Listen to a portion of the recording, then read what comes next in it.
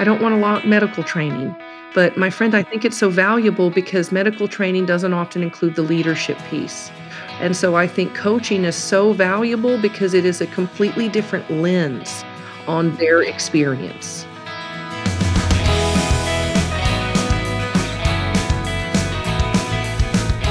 Welcome to the Emergency Medicine Workforce Podcast, where we explore the business and profession of emergency medicine. I'm Leon Edelman, an emergency physician and co-founder of Ivy Clinicians.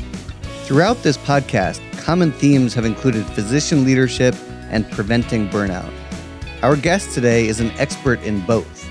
She's Nancy Scott, Leadership Development Program Director at the Haslam College of Business at the University of Tennessee. Nancy traces her journey to healthcare leadership all the way back to her softball days, where she learned about teamwork, but also how to deal with situations that don't quite go her way. She was a scholarship athlete in college until injuries prevented her from playing. Then after college, while looking for the right career in health, fitness, web design, and sales, she had another setback. I got in this major accident in 2006, and I broke my back. I shattered my arm, my clavicle. I was fired from one of those jobs while in my hospital bed. That unexpected piece of my journey is what opened the door for me getting my MBA.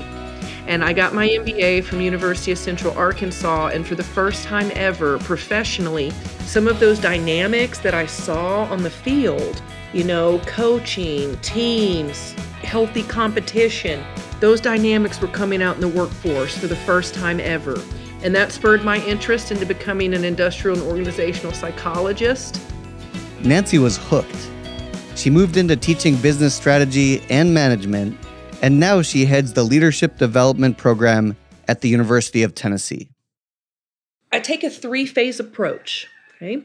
In phase 1, I call that our needs assessment phase. And that's where we use a battery of assessments, like a personality assessment, maybe a 360, a strengths assessment, a derailleur assessment. And so I design a package of assessments that are going to help a physician leader learn more about themselves, perhaps identify some blind spots, some hidden strengths. And then, so with that needs assessment phase, once they finish that, I actually am the person that gives them their feedback and talks about how do you unpack it, what do you look for. But really, the next big thing is at this phase, they're going to turn their feedback into development goals. And so that's really phase 2. And with phase 2, my role in that is connecting them to the best possible executive leadership coach. Right?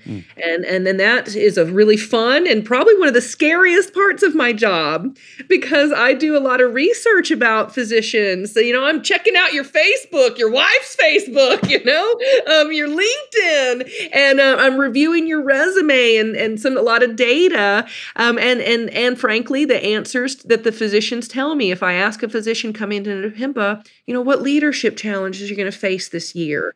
That student who tells me they're looking to grow their own entrepreneurial venture, they might get a different leadership coach than someone who says, well, I want to work on growing how I react to conflict or growing my emotional intelligence. Mm-hmm. And so I really listen and research on the physicians to connect them with the best coach that helps them in that phase 2.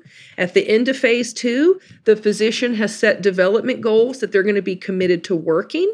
And then that's where phase 3 starts. And phase 3 is what I like to call our ongoing challenges phase, real-time insight, because that's where the physician gets time with this coach as an outside trusted confidant, someone to brainstorm ideas, bounce ideas off, get asked wonderful questions to challenge their perspective and to help them figure out what's really, really important to them. But that last phase is the longest. And that's where they, as they're working their goals, they're tasked with figuring out, what am I really learning from my process, from my progress, from what's going on in my world?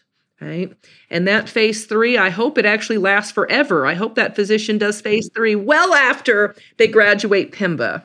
But that's how I ultimately structure development in those 3 big kind of buckets. The hardest part of that for me was the feedback part, and that's probably true for others as well. Can you tell us about how to elicit feedback from others around you in a way that you're somewhat vulnerable and you're getting the truth without really putting yourself in a position to be hurt? Yeah, that's a great question. To me, there's kind of an informal component and a formal component to that. I think if we can create consistency in how we approach folks, perhaps through informally asking, hey, what'd you think about when I did this? Could I, how might you have approached it? What could have I done Mm, differently? We might use a lot of informal mechanisms to gather feedback, and that helps create this relationship where people understand that feedback isn't threatening. Right. And I've seen that when it comes down to the formal feedback, if we do a lot of the informal along the way, a lot of the formal feedback isn't a big surprise, like in someone's performance evaluation. One of the things I hate the most is if someone's caught off guard. They've never heard this before, and then it's right on the line where their paycheck, where their performance matters. And so I really think the informal component is rather important. But I also think, that as we build a leadership style that's receptive to feedback and ask for it, I think that the formal channels, I think that we have to be very cognizant of how we react to get when we get that negative feedback, right? hmm Both so that we can continue to get honest feedback, but I think the other piece of how we react is really about us, because we understand our intentions, why we do things. Other Right. people don't necessarily understand those, and that can really that can lead to a big gap between, what we thought we were doing and what other people thought we were doing. Right. And then if they maybe have never had training like some of the PIMBAs get on how do we give good feedback, some of their feedback can be very ugly, right? hmm And very colored and biased. And so I think about that emotional reaction piece. I would recommend to anyone go slow through it, right? Really, go slow as you're reading feedback, even feedback that you disagree with. Ask yourself some critical questions, What might have this person seen to say that? Right? What might I not be doing the way as effective as I thought I was doing? And so I would encourage everyone to go slow, try to unpack the feedback through asking yourself some critical questions, giving some honest answers. And Leon, at the end of that, right, and maybe the other thing I'd encourage is share some feedback with, we were joking about Facebook stalking wives, but with your business partners, with your friends, with your spouses, someone that really knows you. You can share that feedback. Mentors in the professional context. And if they tell you, nope, Leon, this isn't you, I don't see this, then that's when I tell you, take a black magic marker to that feedback, move on, right? But if you're getting it, you've thought through it, and trusted folks are telling you, I do see some of this, that's when I tell you, all right, this is feedback we might need to address. And if a physician leader wants to use one of the formal mechanisms, what resources would you recommend they use? Oh, that one's really contingent on their context, just because each organization might have something different. hmm For a couple days ago, I was working on a project, and the formal piece was there were leaders asking, they were actually wanting to get more personality feedback so that they could use it to have conversations with their team on how are we going to interact with one another. But their organization supported that. And so one of the first key things I would lean towards asking questions, right? But what resources are available in my institution, right? What Mm. types of assessments might they use, right? And then I would also tell anybody that's on listening to your podcast, my friend, if they've got some questions, it will never hesitate. Reach out, shoot me an email. I'm happy to get you thinking about, would that be the right tool for you to grow? You know? There's so many tools out there. I think it ultimately gets down to we gotta, the right people are gonna know the right tool and what it's built for, you know. Because a personality assessment and a strengths assessment and a 360, they don't give us the same thing, They're used for something different. Got it. And then the next phase that you talked about is the coaching phase. And I think that coaching is really underutilized in medicine.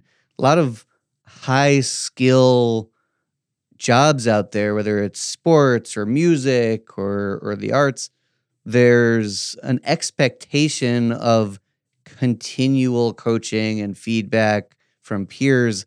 That's the expectation during our training. but not the expectation once we finish training. Can you talk a little bit about why coaching is so important at the postgraduate physician level? So in my view, I have seen coaching I have just seen it to be an incredible vehicle. And frankly, Lon, I would say at all levels, at all transitions, I've seen leaders make jump from physician into admin, coaching an incredible tool, residency into practice. And so I would say coaching is such a tool because, gosh, I don't want to knock medical training. But my friend, I think it's so valuable because medical training doesn't often include the leadership piece, right? The physicians are learning technical skills. And so I think coaching is so valuable because it is a completely different lens on their experience. And then it's a lens where the coach doesn't necessarily have to come from the context, right? And so it's also valuable because they're not from your context. You get an outside perspective, you get a safe space. And we think of feedback. I mean, these coaches, they're professional coaches. That means they know what coaching means. They're not really giving you answers. Many of them follow the inquiry-based models of coaching. And in any coach, I would encourage that, right? Because ultimately, that's the paradigm that the coach doesn't have the answer, that the physician has the answer. And my job as the coach is to help the physician. I need to come up with the right question to lead you to your answer and to what you know in your head. And so I think that entire paradigm of how coaching works adds value to a physician because you all are in my experience, right? Physicians are some of the most competent people in the world, right? Yeah.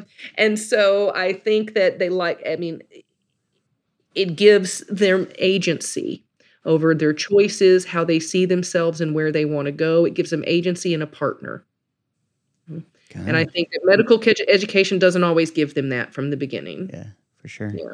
So one thing that we usually do have is a boss, right? So whether we have a medical director or a regional medical director or CEO or president, just whoever it is, there's almost always somebody that is our boss. What's the difference between a coach and a boss, and should we kind of meld the two? Should we try to have our bosses be our coaches? Oh, what an awesome question. And I could go either way, right? To me, that's also some context behind this answer, because there are some wonderful internal coaches that wouldn't necessarily have to be a physician's boss. They're someone's boss given, I am a little reluctant there just because the boss they're involved in your performance evaluation. Right. And sometimes in my experience, I've seen people not want to be as honest with their Right. coach that is their direct boss. But now I've also seen certain pairs of boss and subordinates. They have enough trust in the relationship that neither are bothered by that, I guess, reward paycheck dynamic. And so that is the direct boss I would be careful with, but I would encourage in that, a mentor who you might not report to, but's in your discipline. I think that could be a person that would be an excellent, potential coach. And I would encourage especially any young physician to, reach out, try to grow their network and do it a little bit through coaching. And then I'm sorry, Leon, I got so packed down into talking about the boss piece. I think the external piece, we do, there's a trade-off, right? The external coach is not going to know your world. They're not going to know the ins and out of being an emergency physician. They are not going to know your healthcare system. And so sometimes folks really do prefer a coach that's got a little more insight into those domains. But it is like, all right, am I going to have the expertise? Am I going to know the world? Or am I going to be the outside perspective and confidant? And there's absolute value in both. I think it's just thinking through what would the physician want out of the coaching relationship, right? What would be some of their goals? Yeah, one of the things that we had at one of the places I was a medical director was identifying experts in micro skills. So we had a physician who wasn't necessarily the fastest, but he was amazing at patient satisfaction. So he would, when somebody needed or wanted coaching about patient satisfaction, he was the one we turned to. I didn't need to do the coaching. He did the coaching because he was the best at it. Yes, right, Leon. I love that model. I wish more systems were doing that, because think about the power while you're not giving him formal authority, you might not have to give him more money. You're potentially making his job intrinsically more motivating, right? Because the other thing I've learned about physicians, some of the most competent people on the planet, and they've got the hearts as much as they have heads, right? And they want to give back. And so my experience with physicians is they come from a great place. And so to me, I see physicians all the time having the energy and the desire to coach and to grow those that are coming behind them. And so I love that you said. I would encourage, do more of that, right? And we think of the other reason I love that so much, isn't just the coaching piece, and leveraging your talent to grow your talent, but the other piece that I also just generally like about that system is, you said, the micro skills. And when we start looking at how do leaders develop not just their identity, which is where some of these assessments we're talking about, that they build self-awareness about who they are, their strengths, their development opportunities. Well, then there's the skills piece. And I just love that you said the micro skills, because that's about deliberate practice. If we can identify a small skill that someone can get better at, and we can identify ways that they can consistently practice that, my friend, we're creating conditions for them to grow. So that's what you're doing. You double bang for your buck there, right? Yeah. Awesome. What are some of the patterns that you're seeing when you're watching physicians get coached? What are some of the blind spots that physicians tend to have? Oh, all right. I'm going to be really honest. The first one, my experience with physicians is they're sometimes their own harshest critic, right? They're incredibly hard on themselves. And that shows out. I see a lot of struggle in the beginning of the coaching relationship. Sometimes they are so hard on themselves, they're not quite as interested in other people's feedback.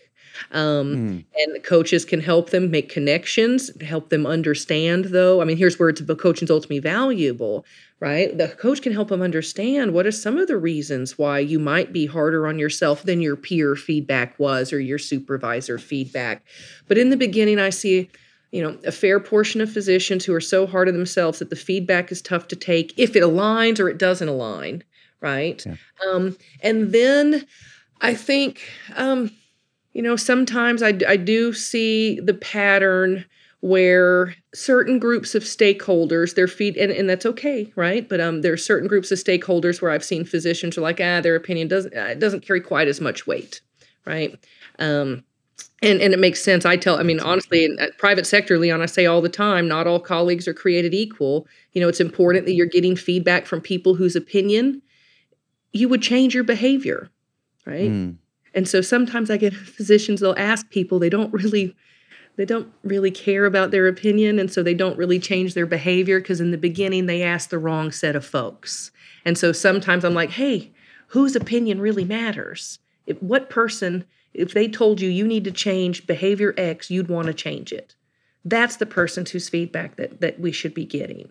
And when the physicians do that, I really do see their ears, their eye, everything begins to open to that feedback because they've asked the right people. They feel a little more comfortable. Their coach is helping them overcome their harshest critic bias. And so I see ultimately when I put it together, I see a lot in the beginning. It starts a little slow, right? Because it's so new and they're learning to take feedback that they trust from not just themselves, but from other people.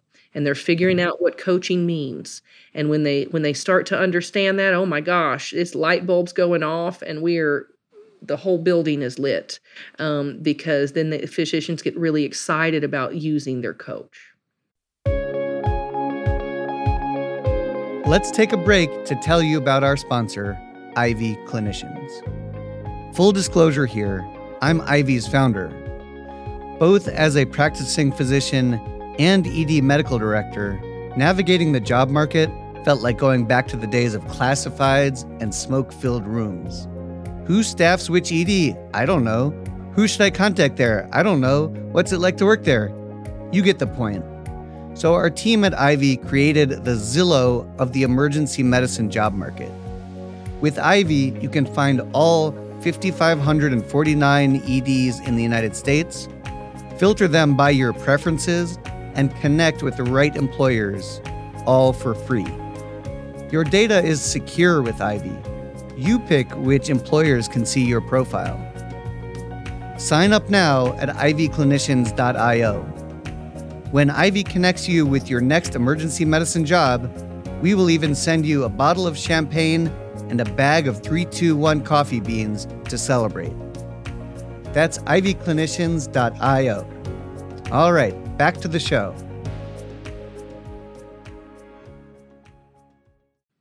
One of the things that you mentioned was having some folks that the feedback was listened to a little bit more intently than others. Tell me if I'm wrong, but my guess is that there's probably a pattern there in the feedback to physicians as well, that they aren't doing a good enough job listening to their lower hierarchy, but maybe higher skilled. So like residents know a lot less than the nurses around them. Maybe the hierarchy doesn't align with that, but it is true that nurses know more than you. So how do you coach for listening, and what advice do you have on that? Oh, that's a great question. And listening is absolutely a skill. So one of the key things that I use, and there are a lot of coaches who might do it differently, and frankly, Leanne, let do it better. How I would start around coaching for listening, one of the key pieces we've got to do is help people understand what are your current patterns of listening, right? So I might ask a physician to keep a diary or a daily, however they would keep their daily notes, but track your behavior. And let's do that for a week and a half. Let's do that for 10 days. Let's get on a call and then let's talk through what patterns are you seeing. And absolutely, sometimes some physicians think like, yes, I have noticed in 10 days, I completely discount what my nurses say to me. My first answer is no. Right. And then, and that is a common pattern and you pegged it. You knew exactly when I said stakeholder group, you read right through it. Yes. And so, but then we get to think about after they track and become aware of their pattern, we say, okay, well, some of the coaching questions can be, put yourself in the nurse's shoes, right? What might their experience be working with you? Right? What do you need their experience to be? What do you need this dynamic between the two of you to be for it to be healthy and to help you achieve your goals as a physician, the ER's goals as the unit? Right. And so sometimes I think key coaching around both the listening, it's connected to patterns, it's connected to perspective taking. And then, of course, there's the skill base of listening. Right? There are actually levels. Oh, goodness. What is it? Karkoff. I think he's the researcher that researched levels of listening. Right. And so like the worst level is me tooing people. And so maybe a physician, and we do this all the time. Oh, it's my favorite movie. Me too. I love sushi. Me too. Right. But we begin to look at these patterns and we do that every day. And we're turning the conversation about Nancy, not about the other person. And so looking for patterns. And then once we see those patterns, we think about, okay, what's our cue? How do I know I'm me tooing Leon? Right. How's Nancy going to know? Is she getting cues from Leon? Is she getting internal cues? But it's helping understand how do you know you're doing this? And when you catch yourself, what's my new behavior? If it's not me too and Leon, what's it going to be? And I would encourage every physician, and frankly, y'all outside of as humans, right? We want to get better at listening. If we know our old behavior was a little bit destructive, a new, better behavior might be asking a question from that other party. Right? That helps us get more of their perspective, right? It helps us slow down, right? And hopefully we slow down some of the noise in our head, like what we're going to say next and things like that. But it enables us to slow down. It gives us another opportunity to reboot our listening and to make that connection. Because to me, listening is all about building a relationship, right? And leadership is relationships, right? I mean, leadership is about getting work done through people. If the people that you work with don't like and respect you, they're not going to want to do the work alongside you, let alone for you. Mm-hmm. Yeah, that's exactly right. Yeah. That's great.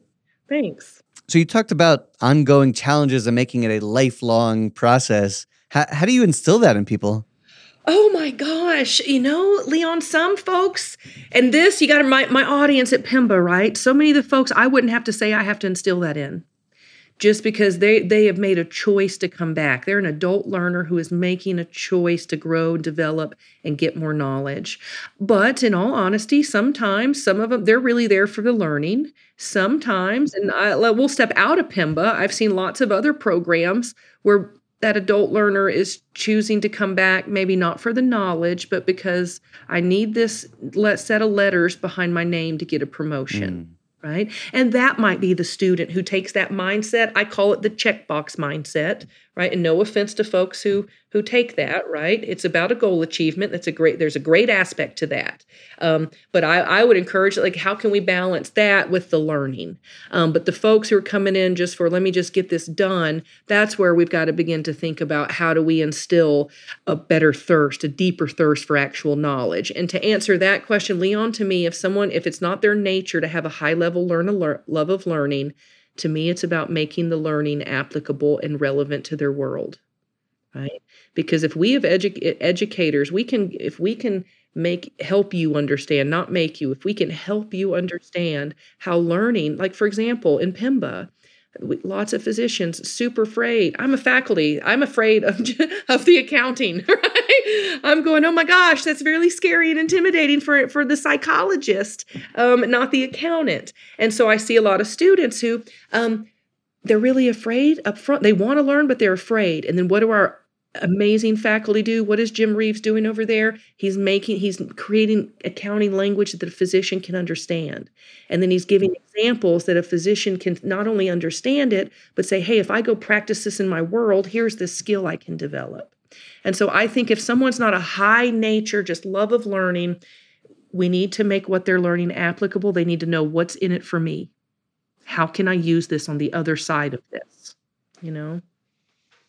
But that's why the PIMBA faculty is so great, right? Right. They can turn intimidating. They can turn intimidating concepts. They can turn incredibly deep and detailed concepts into, frankly, something fun and applicable, right? And I like how you framed it as, it's a lot like how you framed listening, which is it's about the other person. And so in this educational context, if the motivation is not intrinsic, there's still that person is still motivated to achieve their own goals. We'll help them achieve their goals, and they'll be with you. Heck yeah, my friend. And that even you're getting me to think about kind of change, at a change level, right? We've got to be able to tie the organizational, whatever the change is, down to that one person. What's in it for them? And so I think if we as leaders, if we led with a little more empathy, it might make change, learning, leadership development, all of those things a little bit easier because we're putting ourselves in the other person's shoes, and that can be of great value.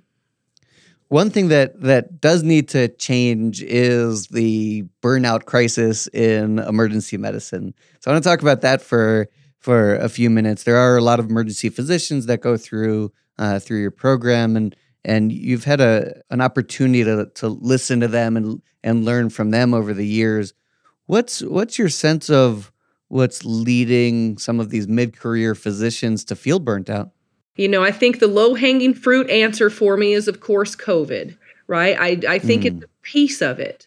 But if you do go back and start looking at burnout before COVID, I think there's some other antecedents.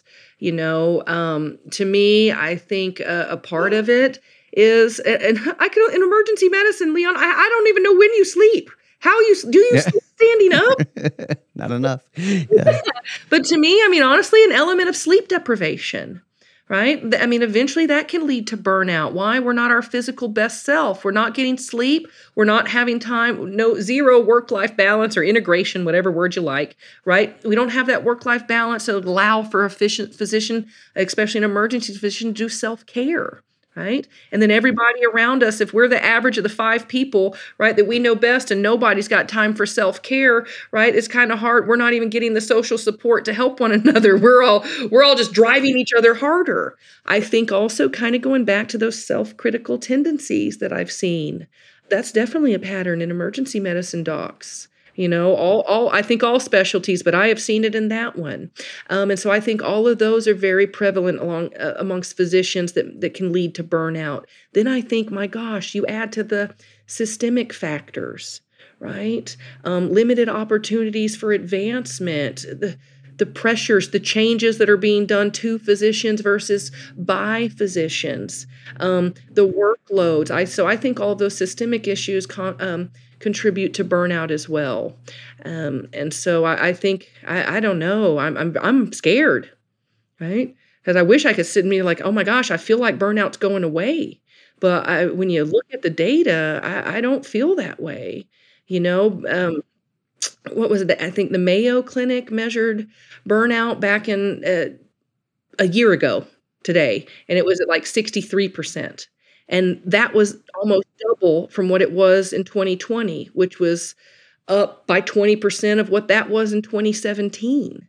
And so, I mean, when we go back, we've got 6 years worth of data that just points to it's getting higher and higher in emergency medicine and physicians in general. I think it's a critical question. Um, what does the physician do? What does the system do? Right? Mm. Got it. And one kind of statistical set of differences is that female physicians have higher burnout rates than male physicians. Can you, from what you've learned in talking with a lot of physicians, what's your sense of what's behind that? To me, my hearing from our female PIMBAs, and maybe our healthcare leadership female students, I think there's an element of family factors, right? The balance, the work-life issue. And please know, gentlemen, you take care of your families. I'm not discounting that in any form or fashion. But I just have a tendency to hear that additional responsibility for family needs while balancing their workload. We take that out of it, and we can even step out of healthcare, but we can even look at, women in general, access to mentorship, access to promotions. Those opportunities are a lot more scarce. And so I think between what they're balancing and the limited recognition, I can see that fueling female physician burnout. Yeah, that does make sense. And one thing that I have a hard time understanding in this context is we went through college and worked really hard, and med school and worked really hard, and residency, and got beat up in residency, and then got beat up in fellowship. But now we're getting burnt out as attendings. What in that in the attending world do you think is not nourishing enough to these folks that are getting paid well and they don't have to work as hard as they used to, but they're still feeling burnt out? What do you think's missing? Oh, that is an awesome question. I think an element, sometimes some of those career jumps when folks are doing something, when they've made a transition, it's a new skill set that can be a bit overwhelming for some. I don't think that's the larger picture though. But, I think that really points to the money isn't everything. Right. And I think that some things that doesn't come with the money include like responsibility, autonomy, getting feedback. I was really particularly interested when you and I first started even talking about in general getting together for this conversation, because I am emergency medicine. It just reminds me of 911 operators, where you meet someone on probably one of the worst days of their lives, and you don't get really any closure on what happens with that individual. And so I think we've got folks who are they're at a different, more middle career phase in life. They should be confident and competent in what they're doing, right? But they're adding some new skills to that. And then they're adding, while they're getting the extrinsic motivators, I just don't think all of the intrinsic ones are there. And I think that probably also contributes to burnout. Yeah, I think you're exactly right that we in emergency medicine have a gratitude deficit where by the time the patient feels better and wants to give gratitude, we're not there anymore. They give that gratitude to somebody else, the specialist that they follow up with, the primary care doctor. Somebody else is getting gratitude, or should be at least getting gratitude. And we only hear when things go wrong. And after a while, you're like, wow, I have spent years and years and years trying to master this craft so that I can help you. And all I hear back is that I'm not good enough. that could be very dispiriting. I wholeheartedly agree. Right? I wholeheartedly agree. I mean, that's one of the things from the outside, even being a patient in the emergency room, right? I'm going, wow, you see Yeah. these dynamics. And then just adding the IO psychology background, I can see how paralyzing those dynamics are. And so I think feedback is needed. My question becomes to any system: challenge the system. How do we help an emergency medicine physician, the staff? How do we help them get the kind of feedback that they need, right? Because if we think about principles of feedback, all we ever do is catch people doing wrong, right? That's actually terrible. All we're going to get is more wrong. We're going to get more demotivated folks. We need to catch people doing right and give that feedback around. Here's how that behavior led to high level patient quality and what it did to this readmission rate, et cetera. You know your world way better than I do, so I won't keep throwing out acronyms. But the idea that I'm trying to get at is that we have got to give feedback around the behaviors that we need more of and that contribute to the markers that really matter. And so I think the core physician, it goes back to patient care, quality, helping people, right? And I think we've got to get that kind of feedback back into our frontline physicians so that they know that they're doing that. That's great advice. So in the last few minutes, I do have a few concluding questions.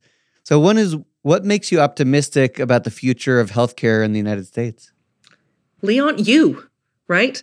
You and every You're too kind. Oh, well, no, I'm crazy and kind. But no, every physician like you, right? Here I am seeing amazing things, right? I am seeing physician leaders transform into business physician leaders, right? I am seeing these physicians begin to have a bug and an energy to train other physician leaders much earlier. Man, Leon, we had out of last year's PIMBA class, we had 2 of the physicians who went on to design resident leadership training, right? And so those are the types of things.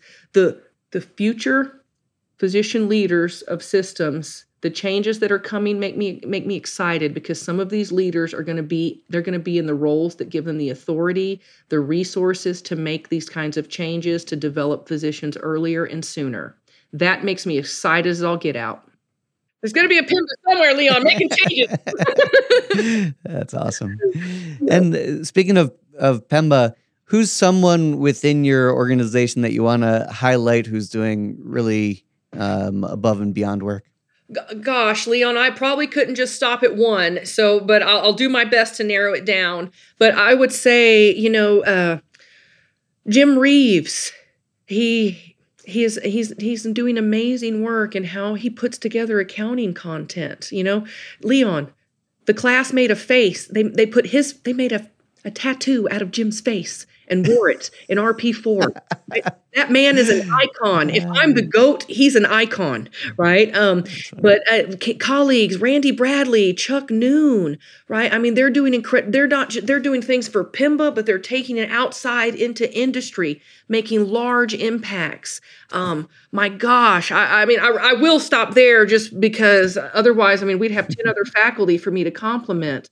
But all in all, I'm incredibly blessed to work with the colleagues that I do, because every one of them, the thing I've seen is every one of them has a fire, right? A fire, the way you guys save people, the way you heal people, every one of my colleagues has a fire to support that, right? And to support the physician.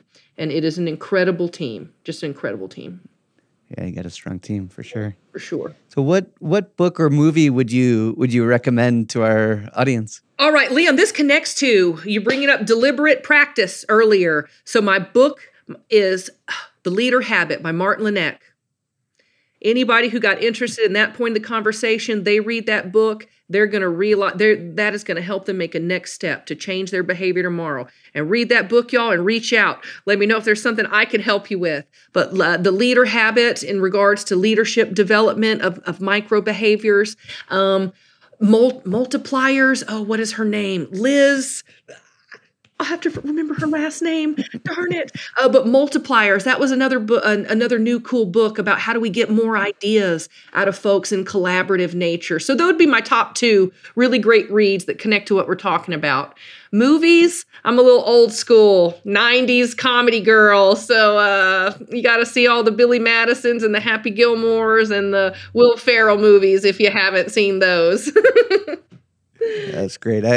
I'm not sure what Will Ferrell's deliberate practice would look like, but but it is a nice change of pace from the focus that deliberate practice requires. Yeah, I haven't seen some of the business movies. They none of them really excite me too much. Yeah, got it. And if folks are inspired by what you do, what you've said, what's the best way for them to reach you? Oh my gosh, email me, y'all. Email me, nscott5@utk.edu. I am so very happy. A friend of Leon's is a friend of mine. And so I would love to talk you through if you've got a leadership challenge, you're interested in PIMBA, anything, right? Don't hesitate. Don't hesitate. nscott5@utk.edu. That's great. Well, Nancy, thanks so much for this really inspiring conversation and for training the future leaders of America's healthcare systems. Thank you. Thank you.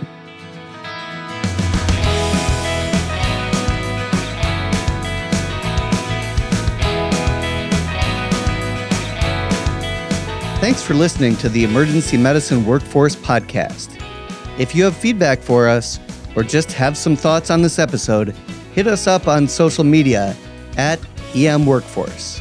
And don't forget to subscribe now to this podcast on your favorite podcast app or at emergencymedicineworkforce.com. This podcast is edited and produced by Earfluence. I'm Leon Edelman, and if you're in the emergency medicine trenches, I appreciate all the work that you do. We'll see you again soon with the next episode.